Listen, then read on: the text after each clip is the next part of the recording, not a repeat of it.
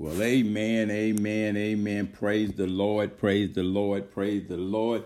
Good evening, everyone. This is Pastors Lester and Sharon Hayes here tonight on the Thursday night Wisdom Call Bible study and prayer. We thank the Lord for another day, amen, that we get to open up his word and learn some revelations about Jesus Christ, our Lord and Savior. Things was written to us for our learning, that we may know that he is the Christ, the Messiah, the anointed one, the living word of God, amen. That we may learn the revelations that were written about him, amen. And that we may know that he is the only way for us to have eternal life.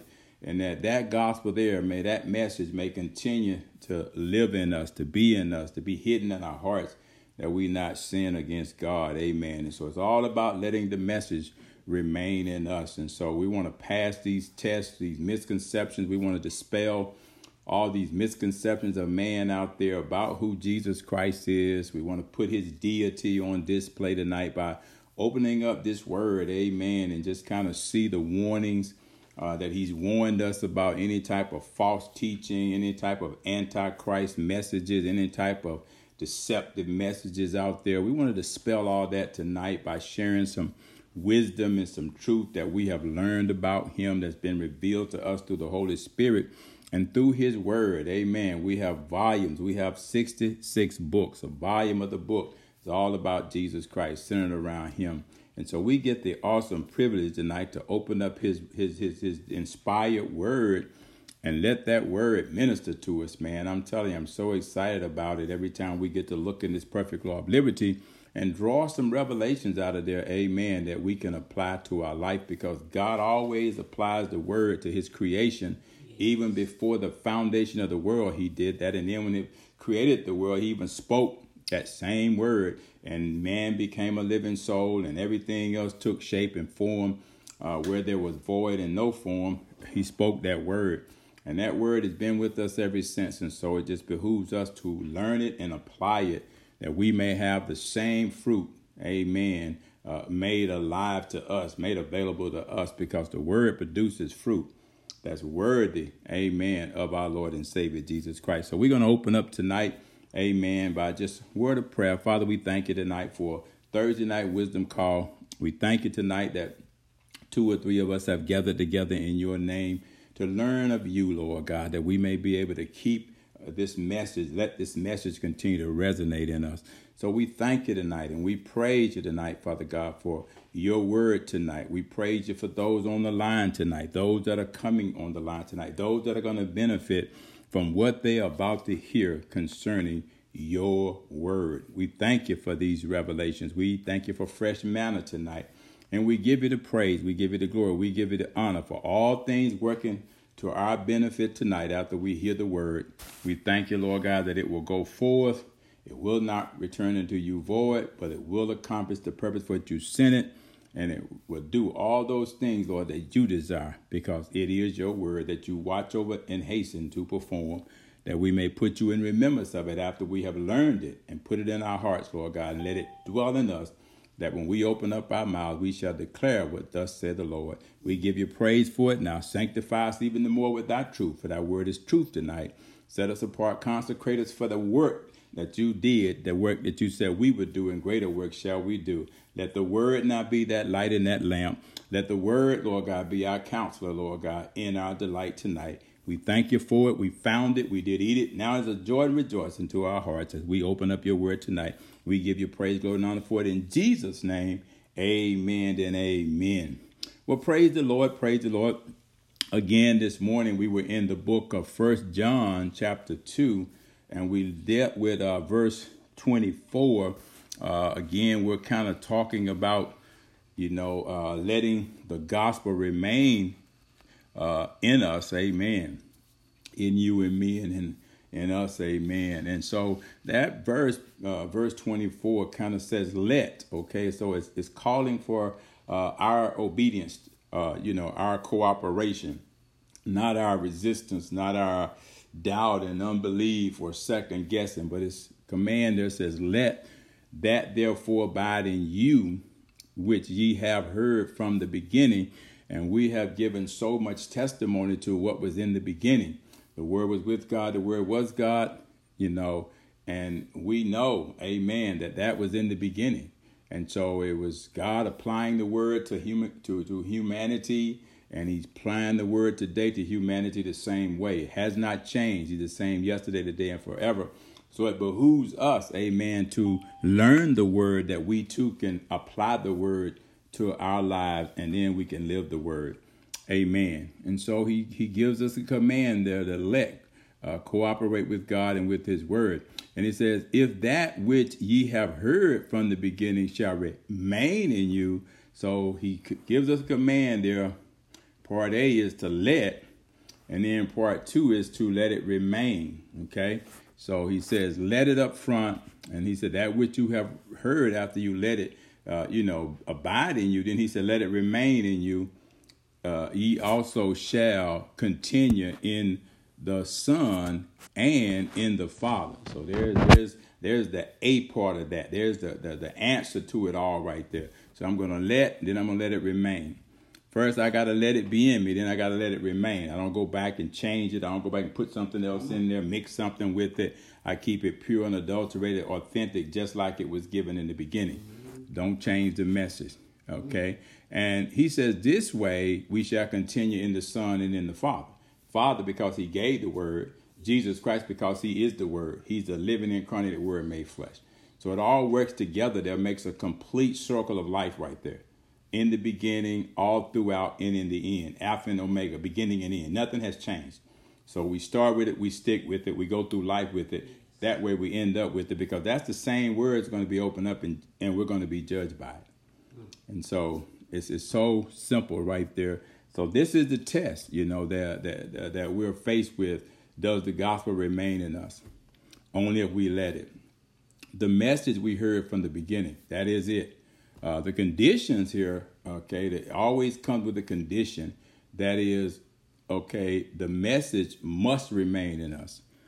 The result of that message remaining in us is that we will continue abiding in Jesus Christ, our Lord and our Savior. Amen. And so that means we'll always be saved, because if he saved us, we're saved. If he's healed us, we're healed. So those are guarantees that we read in the book of Jeremiah, chapter 17, verse 14, the King James Bible. Lord, if you save us, we're saved. If you heal us, we're healed. You are our praise. We just have to let it continue, because the word was sent, according to the book of Psalm, chapter 107, verse 20, to heal our disease and rescue us from destruction. That's in the King James Bible. So if we let it remain, we shall always be healed by that word. And so we're going to pick up our study tonight by sharing some scripture references. We stopped off this morning, I want to say, in the last scripture we went over was in the book of Ephesians, chapter 5, verse 30, that said, for we are members of his body, of his flesh, and of his bones. Amen. And so all of that is abiding in us. Everything that God is, everything that God was, everything that God said he's going to be, it already dwells in us through the word of God, through the Spirit of God. Amen. And that word that we hide in our hearts. See, God is his word, and his word is God. That's what it said from the beginning, And so we know that the word was with God, the word was God. And so the same God today is in us, is the word of God, the Holy Spirit, okay? Still with us today, still living in us today. And we have to abide in him, because once we abide in him, amen, his word abides in us. And that's what keeps us. That's what seals us. We stand assured of God's word, because God don't come and live in us without his word. Amen. He don't come and live in us without his word, because his word does what? Sanctifies us, consecrates us, purifies us, justifies us. It gives us an effective witness.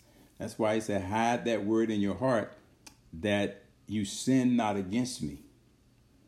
Okay? And then, he said it enters in. Every time we open it up, it enters in again. And guess what it does? It quickens what's already in us. It quickens. It's like that word that's in our hearts, and the word that comes in when we open up the perfect law of liberty and begin to ingest that word, they come in agreement with each other. The word that the message remained the same. So if I'm adding new message to message that's already in me, that stays fresh, it's always there. When they come together, there is agreement. The word is always in agreement with the word. So there's no disagreement in the word. So if you're getting something that disagree with what's already hidden in your heart, dismiss it. It's not authentic. It's not infallible. It's not based on truth. And you'll be able to know that because it would be very difficult to walk in agreement unless it gives light. And the light we're talking about is what David wrote about in the book of Psalms, chapter 119. I want to say verse 131, 105, one of those verses. But you know the verse. And so there has to be agreement with what's already in our hearts. And if there's no agreement, it's going to be very hard for me to walk in agreement with it. And that's a good indicator right there that am I letting what abides in me continue to direct and guide and lead me away from any false teaching, any doctrine of devils, any tradition of men. You'll be able to pass that test because you will know if it's authentic. You'll know because it's supposed to quicken us, not supposed to, cause problems. It's supposed to discern our thoughts and intents. It's supposed to enlighten us. It's supposed to guide us. It's supposed to be a lamp unto our feet and a light unto our path. It's supposed to be our counselor and our delight. It's supposed to revive us and give us life. And if all those things are taking place, it's because of the word of life that's already abiding in us. And when we put more word there, that just means we become stronger in the word.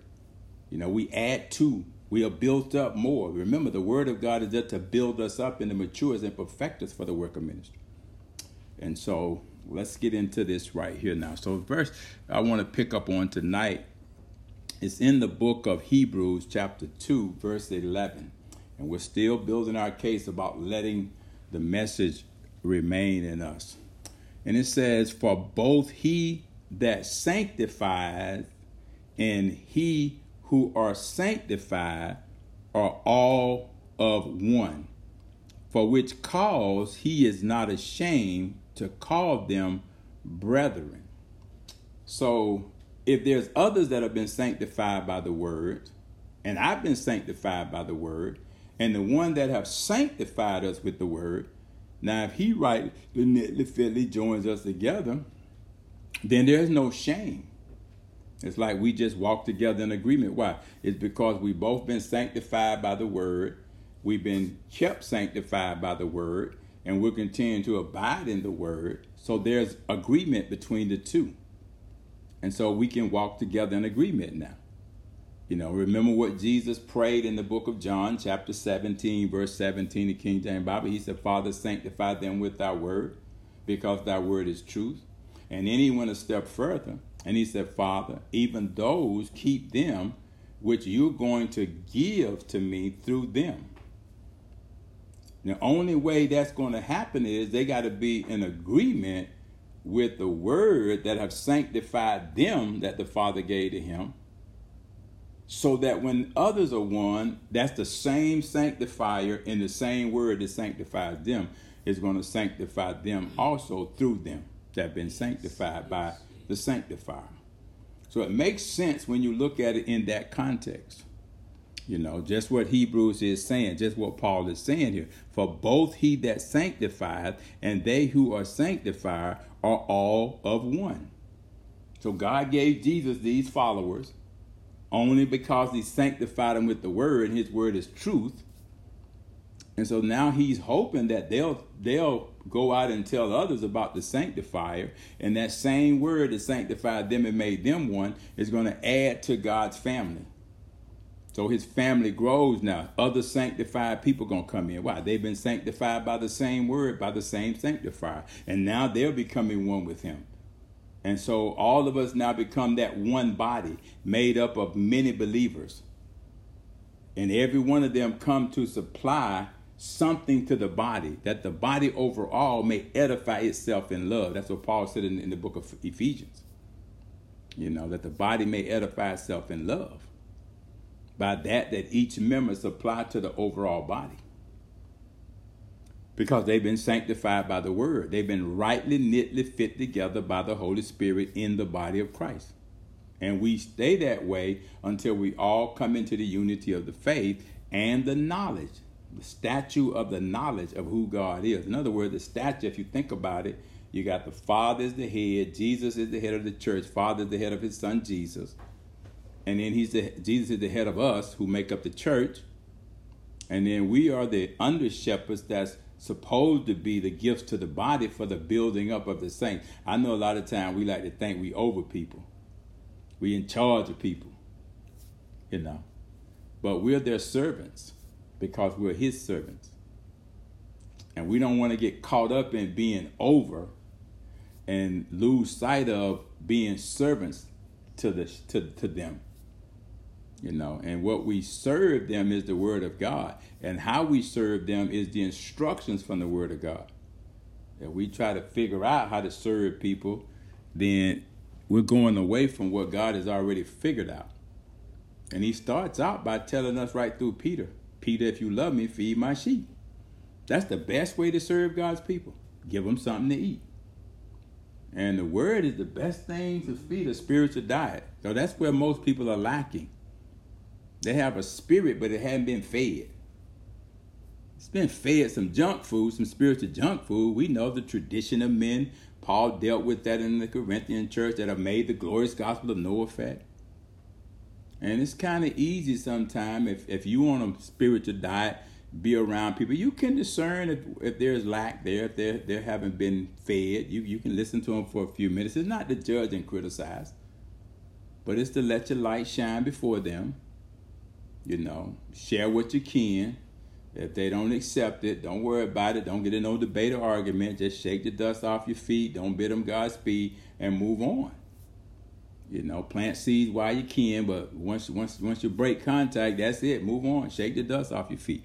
You know, just remember now, you know, the word is what sanctifies. Not me, not my word, but his word that's in me. And that's why we have to move sometimes to give people the answer and don't restate the problem. So you say no.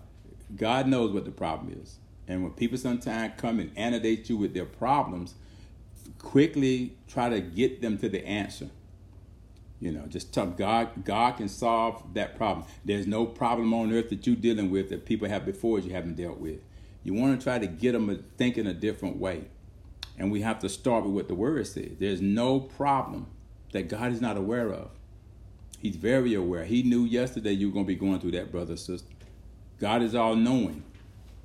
But this is what God says he can do. He's a problem solver. Do you believe God can heal you? Do you believe God can fix it? And then you can go right to the scripture. Well, this is what he said. If he heal you, you heal. If he save you, you save. Will you praise him if he do? You know, that's the scripture. That's the book of Jeremiah working right there. And then they'll start to discover that I haven't tried this, so I don't know whether it works or not. Now they might want to try it. And they may ask you, how do I do it? Okay, let's just pray right now. Come on, let's just believe together. Now what you're doing, you're unlocking, okay, the spirit of agreement. Now you can walk together because you got them agreeing now. You got them believing now, because you're going to ask them, do you believe God can do this? Because you're basing it on the word. You going by what you just told them the word says. Yes. And if you really get real smart, you can say, well, I tell you what, you got your phone, go to your Bible app, pull up the Bible app. They may say, I don't have a Bible app. Oh, no problem, let's pull it up on my phone. And then you show it to them right there in the word if you got your phone. If you're in an ideal situation and you got the Bible, you can show it to them in the Bible. That way they can highlight it. Mm-hmm. Or you can say, can I text it to you? Now you've established communication that you can continue to feed them well after that encounter. So it's many, many ways. But my point is this. The message hadn't changed. The methods may change and get broad. But see, the message is the same. The same book of Jeremiah, chapter 17, verse 14, the King James Bible, that freed me, can free them. I ain't going to change the message. If God said, if I heal you, heal. If I save you, save. And Jeremiah said, Lord, you are my praise. But hey, if that worked for Jeremiah and working for me now, Why would I change the message to win somebody over? Because God wants the truth to sanctify them. And he uses it to sanctify those who God has given to him, his word, which is truth. That's the prayer he prayed in the book of John, chapter 17, verse 17 of the King James Bible. And then he even talked about what was going to happen to the ones that God was going to give Jesus through them, through their witness, to their testimony. And that's kind of where we come in at. See, the sanctifier has sanctified us with his word. We're not going to use anything else to sanctify nobody unto the Lord but his word. Now, other people out there may try to use a different approach, a different doctrine. The Bible calls it, the doctrine of devils, hypocrisy, lying wonders, false prophecy, false teaching. That's what the scripture says. It's out there. And they've led many a people, well-intended, vulnerable to those attacks, because they didn't know the truth to start with. So it sounded like it was genuine, authentic, and God. He did that. He pulled that trick on Eve. It was clear what God had said. The message is always clear what God said. He don't confuse people. He's not the author of confusion. But he says, let the message remain in you so that when you have that encounter, the message is what speaks. The message is what gets the job done. The message is what draws. The power is in the word. And if the word is in me, then I have the power to witness, to be an effective witness. Not my philosophy, not my excellency of speech, not all my accomplishments and all my whatevers, but it's the word that bears the power. It's the word that sanctifies. And when I use the word, God takes the word and he sanctifies that heart. He sanctifies that stiff neck. He sanctifies that hard heart. He uses us to introduce and us to invite and us to share and us to tell how. And it's the same way with anyone else as it was with us. It's the same word freed us, the same truth freed us, it'll free others. God may use a different method, but he's going to use the same word. And so he says there, don't be ashamed to call them brethren once they repent, and accept Jesus Christ as their Lord and Savior through your witness. He goes on to say here in the book of 1 John chapter 5, verse 20 of the King James Bible, and we know that the Son of God is come and hath given us an understanding that we may know him that is true. And we are in him that is true, even in his Son, Jesus Christ. This is the true God and eternal life. So it's a lot of confirmation in that verse right there. If we've been sanctified by the sanctifier who uses his word to sanctify us, yes, to purify us, to renew us, to regenerate us, to revive us, to restore us, to heal us and save us. That's why he sent his word, Jesus. And he's telling us right there, man. And we know that the Son of God is come. We knew it from the beginning. We've learned now, that in the beginning was the Word with God, and the Word was God, and he became flesh and dwelt among us. Yes. Full of what? Grace and truth. And he used that truth. Then all the generations between him coming and then finally it trickled down through generations until it got to us. And it's still moving right now. His word is still moving forward. His truth is still marching on, because there's other generations that it's got to reach before he come, until every creature has had a chance, at least an opportunity to hear that same truth. Hadn't lost its power, And he says he's already come all the way from the beginning. Book of John, the first chapter, verses 14, came among his own. They didn't recognize him. Their generation today still not recognizing him. But that's okay. The truth is still marching on so that they will. And we know that once every creature on this earth has had that chance to hear, and Christ comes back, there's no more excuse. There's no more excuse. At that time, every knee will bow and every tongue will confess. First, just like he said in the beginning, first it's going to be the Jews who denied him the most. Then it'll be Gentiles that have yet to confess him because it was offered to them next. Now, some Gentiles have already been engrafted in, but there are other Gentiles who are still out there, man, trying to create their own righteousness. There are some Jewish people out there who are going to be caught short. But nevertheless, when he appears, every knee will bow. Whether you Jew, Gentile, it doesn't matter anymore. He said every knee is going to bow and every tongue is going to confess that he is, he was, he's who came, the Son of God. He's all the I ams, you know. He's everything and everybody that he said he was. And at this time, if your name hadn't been written in the Lamb's Book of Life, that means that you chose to reject him when he was trying to come in and present the truth to us. And now he gets to decide if I let you in to eternal life, or do I tell you to depart from me, you workers of iniquity? And see, that's all on God. I can't judge who that's going to be. That's right. At least I fall away and be in that number too. So I got to be like him. I got to be long suffering. I got to wait on him. I got to let him have the final decision. Because he might decide at that time, man, let all of them in. You know, some people might not have never said it out of their mouth, but it was in their heart. Why? That's what God looks at, the heart. He looks at what's in your heart. And sometimes people try to get away with what's in their mouth and their heart be far from God. And some folks have accepted him in their heart, but they were too ashamed and embarrassed to confess him with their mouth. Go back up to that verse now when it said, you know, about being ashamed. There's nothing to be ashamed of when it comes down to him. But some people will because they fear people. They don't want nobody to know. But see, God knows. God knows. And so we have to leave some things just up to God.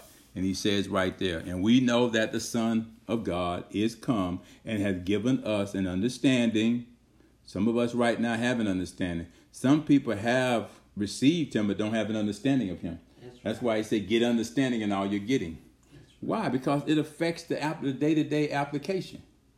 It affects what we do on a routine basis in this relationship. And some folks think once saved, always saved. They ain't got to work out no salvation with fear and trembling. Because they haven't been taught that in the word. That you must endure to the end to be saved. I think that's in the book of Luke chapter 12. You know, you got to endure to the end to be saved. Because see, salvation was past, it's present, but it's also future. That eternal salvation, where you're going to get your eternal crown. You know, and so we have to teach people that's called conversion. They got to be converted, you know, into that new creature, that new culture of believers. See? Yes, in the book of Matthew, chapter 24, verse 13, the King James Bible, it talks about enduring to the end to be saved. I know I said Luke 12, but it's in the book of Matthew, chapter 24, verse 13. And so, you know, it's in the word. See, let that dwell in us so that when people come with this language that they got from somewhere and say that once saved, always saved, we got to bring it up to them. No, the scriptures say you have to endure to the end to be saved. And no once saved, always saved. You know, and so we have to answer them, enlighten them with what the scripture says. And he says, this is the true God and eternal life, you know. And so it's very clear there, you know, letting this right here, you know, remain in us so that we'll know when the challenges of life come up, you know, when the issues of life come up and when the people in life come up to challenge us, you know, as though they know and don't know. And there'll be those encounters because there is a spirit of debate out there, you know. See, when you sold out and you wholeheartedly believe something, you can expect that we're targeted by the enemy. That's right. You know, he ain't gonna mess with nobody that ain't really trying to help nobody be free.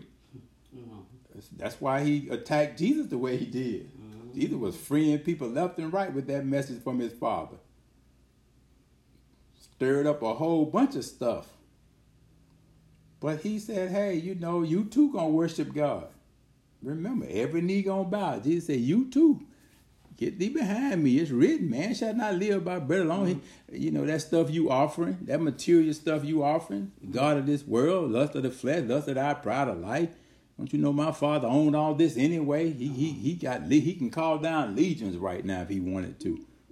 I'm not worrying about what you offering me, what you got to offer me. My Father, if it wasn't for him, you wouldn't even be around. You too got to worship him. Get thee behind me. It's where you belong. You don't belong above me, in front of me. You don't even belong beside me. You belong behind me. That's where you're still at. Always going to be second to Jesus. There's no other God besides him, above him.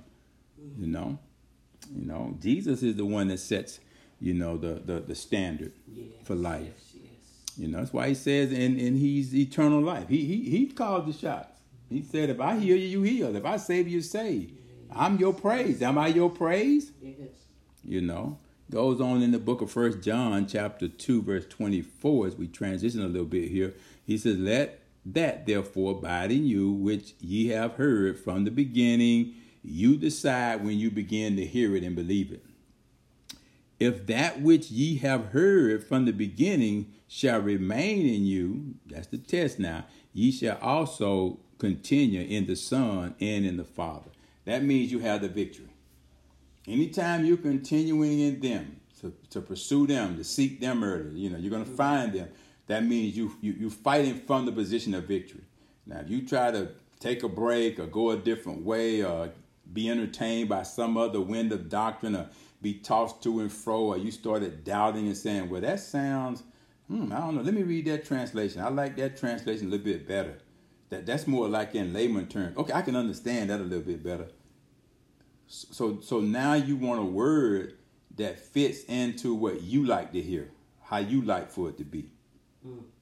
And see, what the Lord is saying is that it's by design, by God's design, okay, that it be a mystery to some people. Because if he just let everybody, that without any effort, without anybody studying, it would be a little bit unfair to those who study to show themselves approved as workmen unto God, who need not be ashamed. So that's why he says sometimes it's a mystery. In other words, it's like only certain ones have that mystery revealed to them, that secret. God don't just, even though it's universal, it's out there, but it takes a little bit of diligence and a little bit of digging in and studying and searching and researching to really find out what is it God really saying there and who he's really saying it to, and do I really, really get it, Lord? Because he said now you got to have faith to please God, and faith, it springs forward when you hear the word. But he's not talking about just naturally hearing the word, because it's not naturally discerned, it's spiritually discerned. So I got to hear it enough until it begins to speak to me spiritually. And it's got to run deeper than just in my head, and where people sometimes apply all their intellect and they look at it figuratively and literally. And that's why people go with these watered down translations sometimes. They want easy understanding. They don't want pure understanding. They don't want unadulterated understanding. They want easy understanding. And if God wanted it to be easy, he would have made it easy. He wants diligence. He wants those who diligently seek after him to know the mysteries of God. And that's why he designed the word that way. For those who diligently seek after him, gonna find him. That's right. And that's what separates, his children from the rest of the world out there. That's what distinguishes us. We seek him early before problem happen. We seek him now for how to endure to the end, how to be saved all the way to the end. We don't know this stuff. We think we do. But just like Pastor Sharon just gave me that scripture in the book of Matthew, chapter 24, verse 13, the King James Bible, bam, I knew it, but now I know exactly where it's at. See, God just revealed it to me. Because I was way off base. I was saying in Luke 12. And she caught that and she spot on it, man. See, that's what I'm talking about. Now she know, and she just shared it with me, and I just shared it with you. Now guess what? We all know. And now we can let that abide in us. We can let that remain in us because now we know. You got to endure to the end to be saved. Ain't no shortcuts up in here. Come on. Ain't no easy ways up in here. This will cost you your life if you're not careful. A lot of people die spiritually before they die. There's a lot of people that's spiritually dead that can be made alive spiritually through the word. It gives life. It brings life. Eternal life, you know. It gives you life, a better quality of life naturally. And it takes you to a whole nother level, man, when you begin to live your life in light of eternity. Yes. Changes everything. That's why he's saying right there, this is the way it's been from the beginning. It hasn't changed. God ain't mad at us that he changed up on us.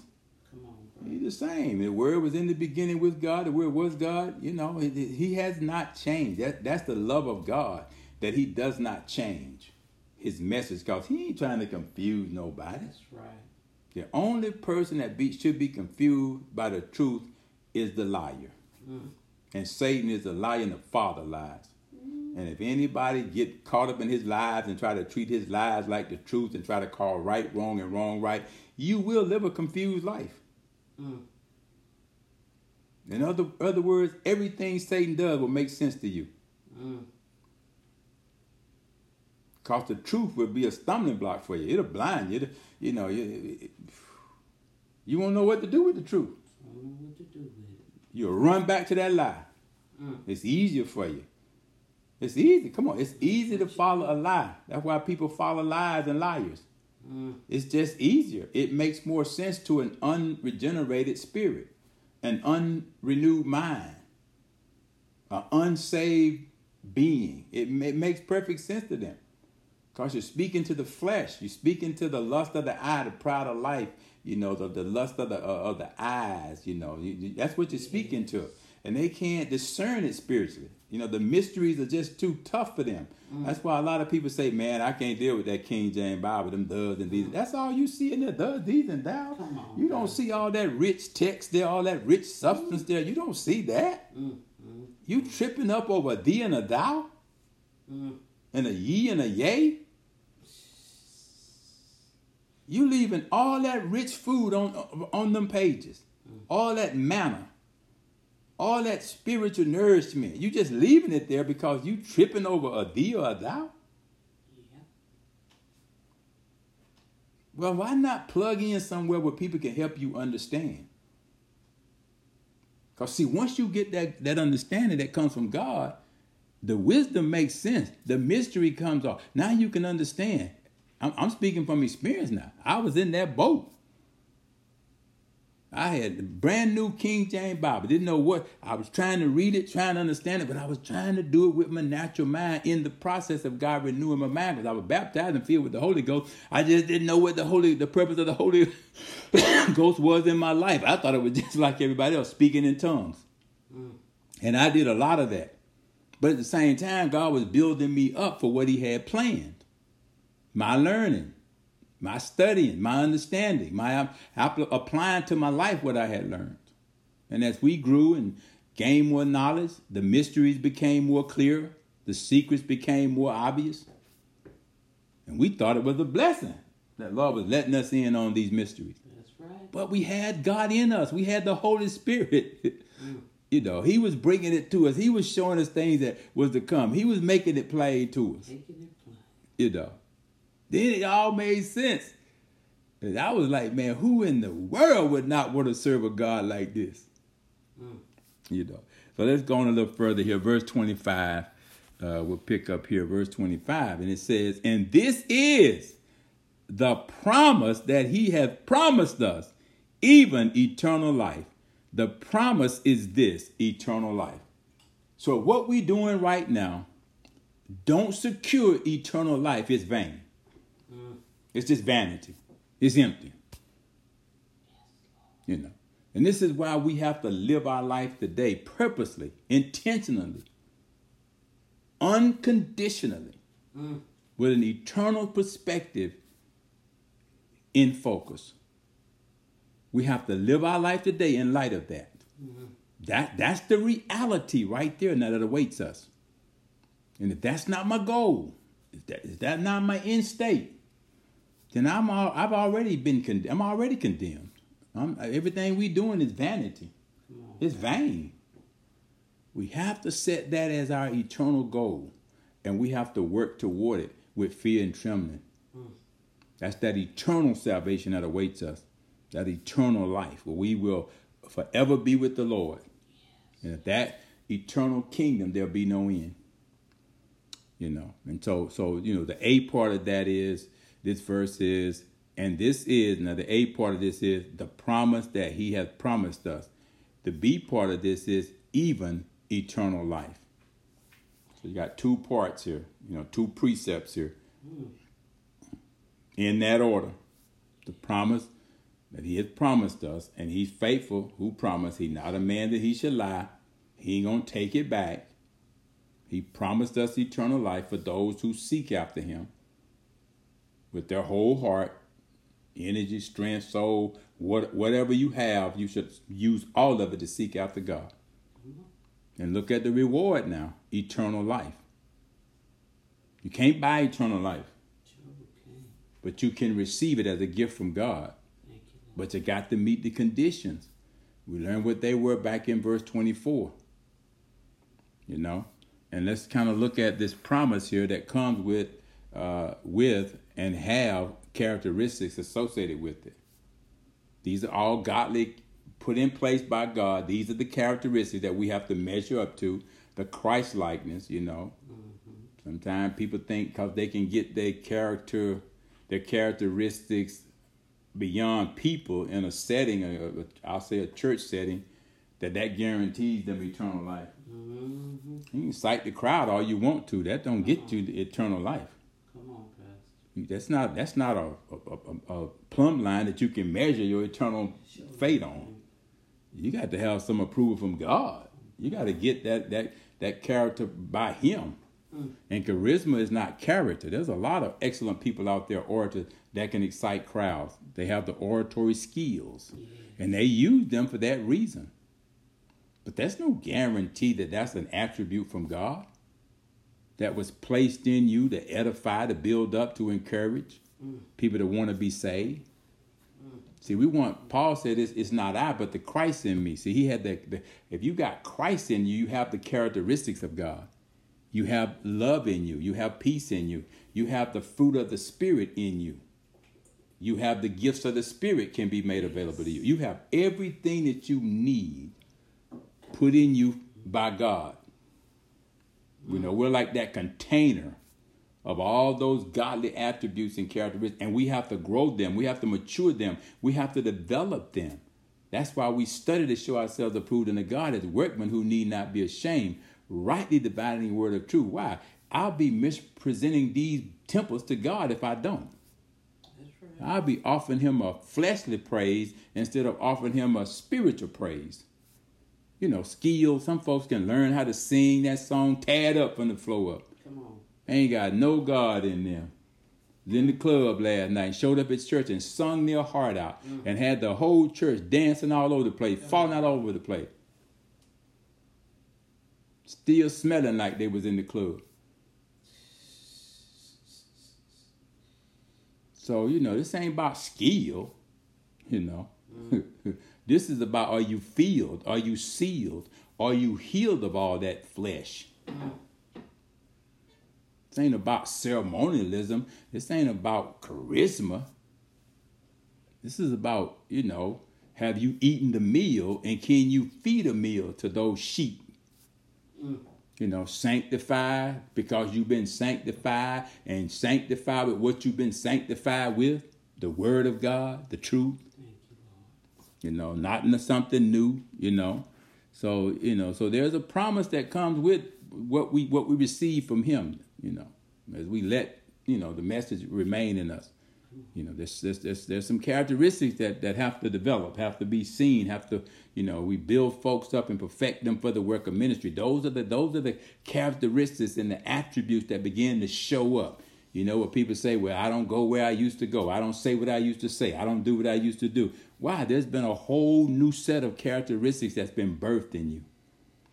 Because you spent time in the Word. You spent time maturing. You're learning now how to be a Christian. What do Christians do? How do they act? How do they talk? What do they say when people ask them a question, And so in the book of Romans, chapter 4, verse 20 to 22, the King James Bible helps us out a little bit here. He says, he staggered not at the promise of God through unbelief. That's the key right there now. But was strong in faith. There's a characteristic. Giving glory to God. There's another one. And being fully persuaded that, there's another one. What he had promised, there's another one. He was able also to perform. There's another one. And therefore it was imputed to him for righteousness. Now this is Abraham's walk right here. This is Abraham taking on these attributes, taking on these characteristics after he done lied. Lied about his wife. She was his sister. He done lied about a whole lot of things. A man of faith now. Right. Name getting ready to be changed. God getting ready to reaffirm to him that I'm going to give you an heir.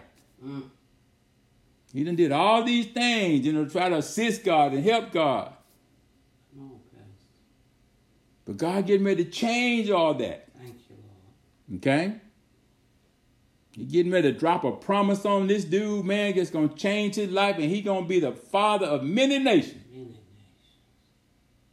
He going to be loaded down with godly attributes and characteristics going forward. And after he had this encounter, look at what Paul writes about him as he reflects and uses him as an example to talk to the Roman church.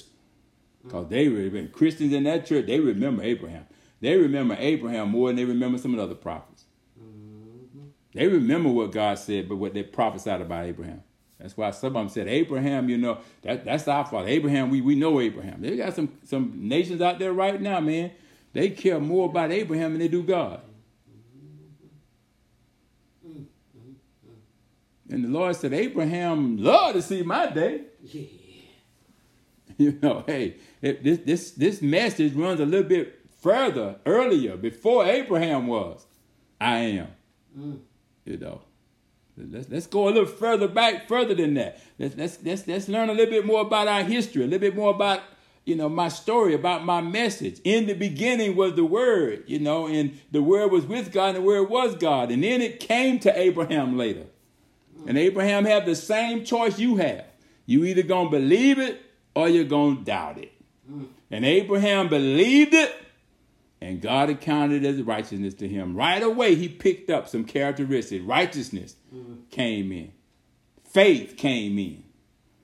Promises came in. Hoping in those promises. Believing in those promises. And it says here, he staggered not at the promise of God through unbelief. He just didn't quite understand, Pastor Sharon. Come on. When you bless, sometimes when people say, and we do this a lot, we declare this because the Word said we can, that the blessings of Abraham belong to us too. We're heirs to the promise that God made Abraham. Yeah. Why? He told the man you're going to be, the father of many nations. He was talking about through faith. And we know without faith we can't please God. And Abraham believed God. He's telling us, just like Abraham believed God, you can't stagger in unbelief by not believing God. Come on. See, you got to believe him too. Anybody that come to God, the book of Hebrews, chapter 11, verse 6, anybody that come to God must first believe that God is who he say he is, and he's a rewarder of those who diligently seek after him. What do you think Abraham started doing after he had that encounter? He started seeking after this God. Yes. You going to tell me I'm going to have an heir in my old age? I need to get to know you, dude. I need to know more about you. This is what I've been looking for. And it's going to be Sarah. Sarah is going to be the mother. She going to... Many nations. I definitely need to get to know you. I definitely need to learn, get a closer relationship with you. Yes, Lord. And the Bible said God accounted that as righteousness because he did not stagger at the promise of God through unbelief, but was strong in faith, giving glory to God and being fully persuaded that what he had promised him, he was able also to perform. Yes. You know, Hagar couldn't, Sarah couldn't, and she told, so it had to be God. And therefore it was imputed to him for righteousness. That's in the book of Romans chapter 4, verse 20 through 22, the King James Bible. Now here's the significance of that, of what we're doing right now. From that time, from that very beginning, Pastor Sharon, when he spoke to Abraham, just like he's trying to get the rest of us to see, Yes. you know, at what he said at the beginning, the first time you believed him for anything beyond that, okay, that message never changed. Abraham let that message remain in him all the way to the time he died. He never changed that message. Even when he was called to take him up on Mount Moriah and offer him, what do you think his motivation was? He had that message in his heart. Because when he said we're going to go up and worship God and come back down and worship God, so that message was his motivation. That's right. See, he didn't let that message go. He didn't let that promise go. He didn't let go of that hope he had in what God had promised him because he was not fully persuaded. So, you know, your human side of you is telling you, you know, to do it, but your spirit person is telling you that you can do it. Come on. See, remember what we said about faith? Faith always sees the answer. Come on. See, Come on. you may see the difficulty. You may see the struggle. You may see the problem with it. Come on now, brother. But see, Abraham had already been fully persuaded. See, that's faith working. That's faith. It's working toward the promise. It's working toward what Jehovah Jireh told you. Come on. And to prove that faith was working, when he got up there, and just as he getting ready to kill him, he was able to shift his focus and see a ram in the bush that had been provided and put there by God. But even more than that, he was able to look across from where he was at on that mountain and see where Jesus was going to die on old Golgotha. And the revelation that came to him, I'm telling you, man, these are about the revelation of Jesus Christ. You can get a revelation when you're looking at it. When that revelation came, this is what he said: Jehovah Jireh, my provider. Sometimes we need to go through something to get a revelation. That's right. That's right. That we can envision Jehovah Jireh, our provider. But if I have not let that message remain in me, there's no connection. Abraham was fully persuaded. It remained in him, taking his heir, taking his son. And what has to remain in us is this: what was spoken from the beginning is this: we're heirs to that promise. We're joint heirs with Christ Jesus. And the promises of Abraham are ours too. And so as we go forth, let that remain in us.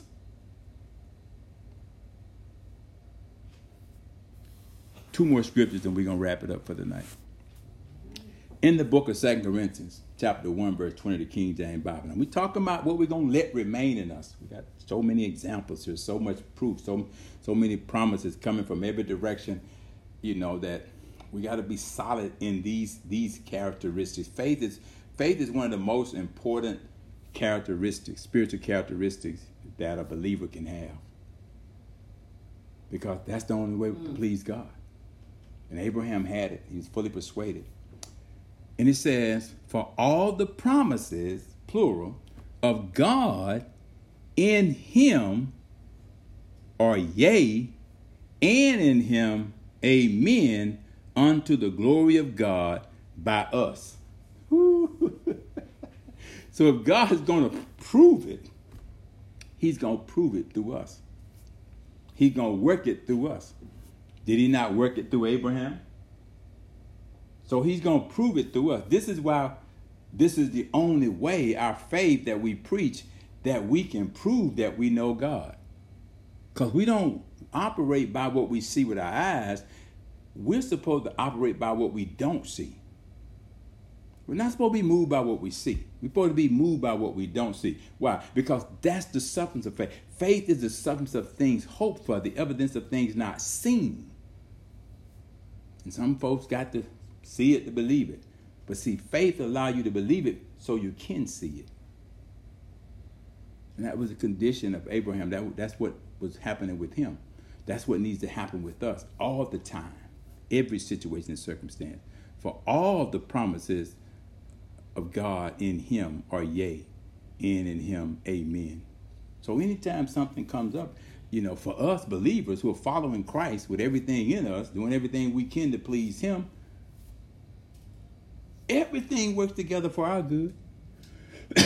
We know who meant it for our bad, but we also know who's able to turn around and work it out together for our good based on a promise to us. That's why we ought to just go ahead on and trust him. Job said it, though he slay me, yet will I serve him. He's not going to put more on us than he know we can, we can stand. And with every temptation that comes to try to kill us and destroy and get us to doubt him, he going to make a way for us to escape out of it, that we can bear it. Book of 1 Corinthians chapter 10, verse 13, the King James Bible. It's right there. For all the promises of God in him, talking about Jesus, or yea, and in him, Jesus, amen, unto the glory of God by us. By us. God going to work these things to us. This is why he saved us. The work that needs to continue to be done, he's already begun in us. And he's going to continue to perform it in us, through us, by us. And a lot of it's going to be done by faith, just like the list of faith heroes in the book of Hebrews 11 chapter. What they did it by faith. What we're going to do most of it by faith. And there'll come a manifestation of that faith.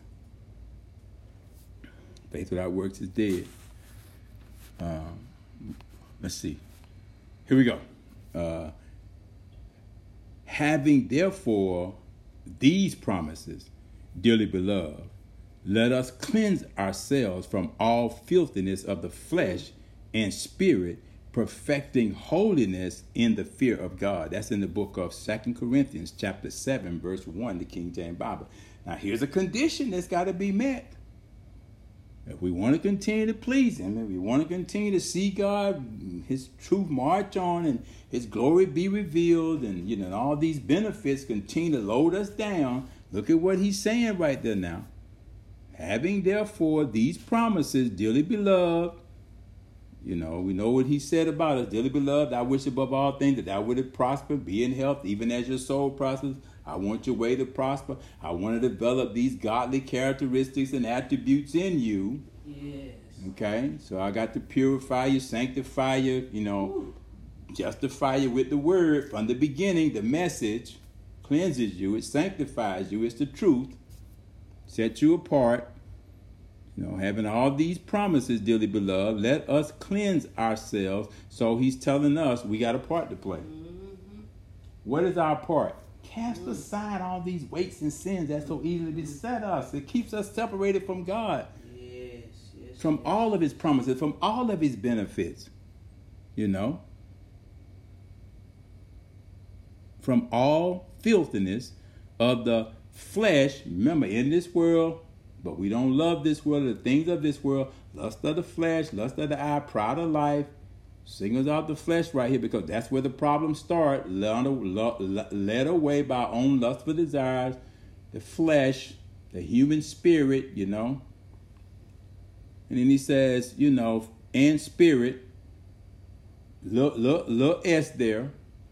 We learned this morning about sin and iniquity. We said that iniquities is the wickedness of sin because of the spirit that you take on. You go a little lower, than just missing the mark. Dark place, perfecting holiness in the fear of the Lord, the reverence of God. That's the answer. That's how we get out. That's how we get free. As we go all in with God. We separate ourselves from anything that causes us to miss God, separate from God. The very sight of evil, we shun it. And he goes on to say in the book of 2 Peter chapter 1, verse 4, the King James Bible, whereby are given unto us exceeding and great and precious promises, that by these ye might be partakers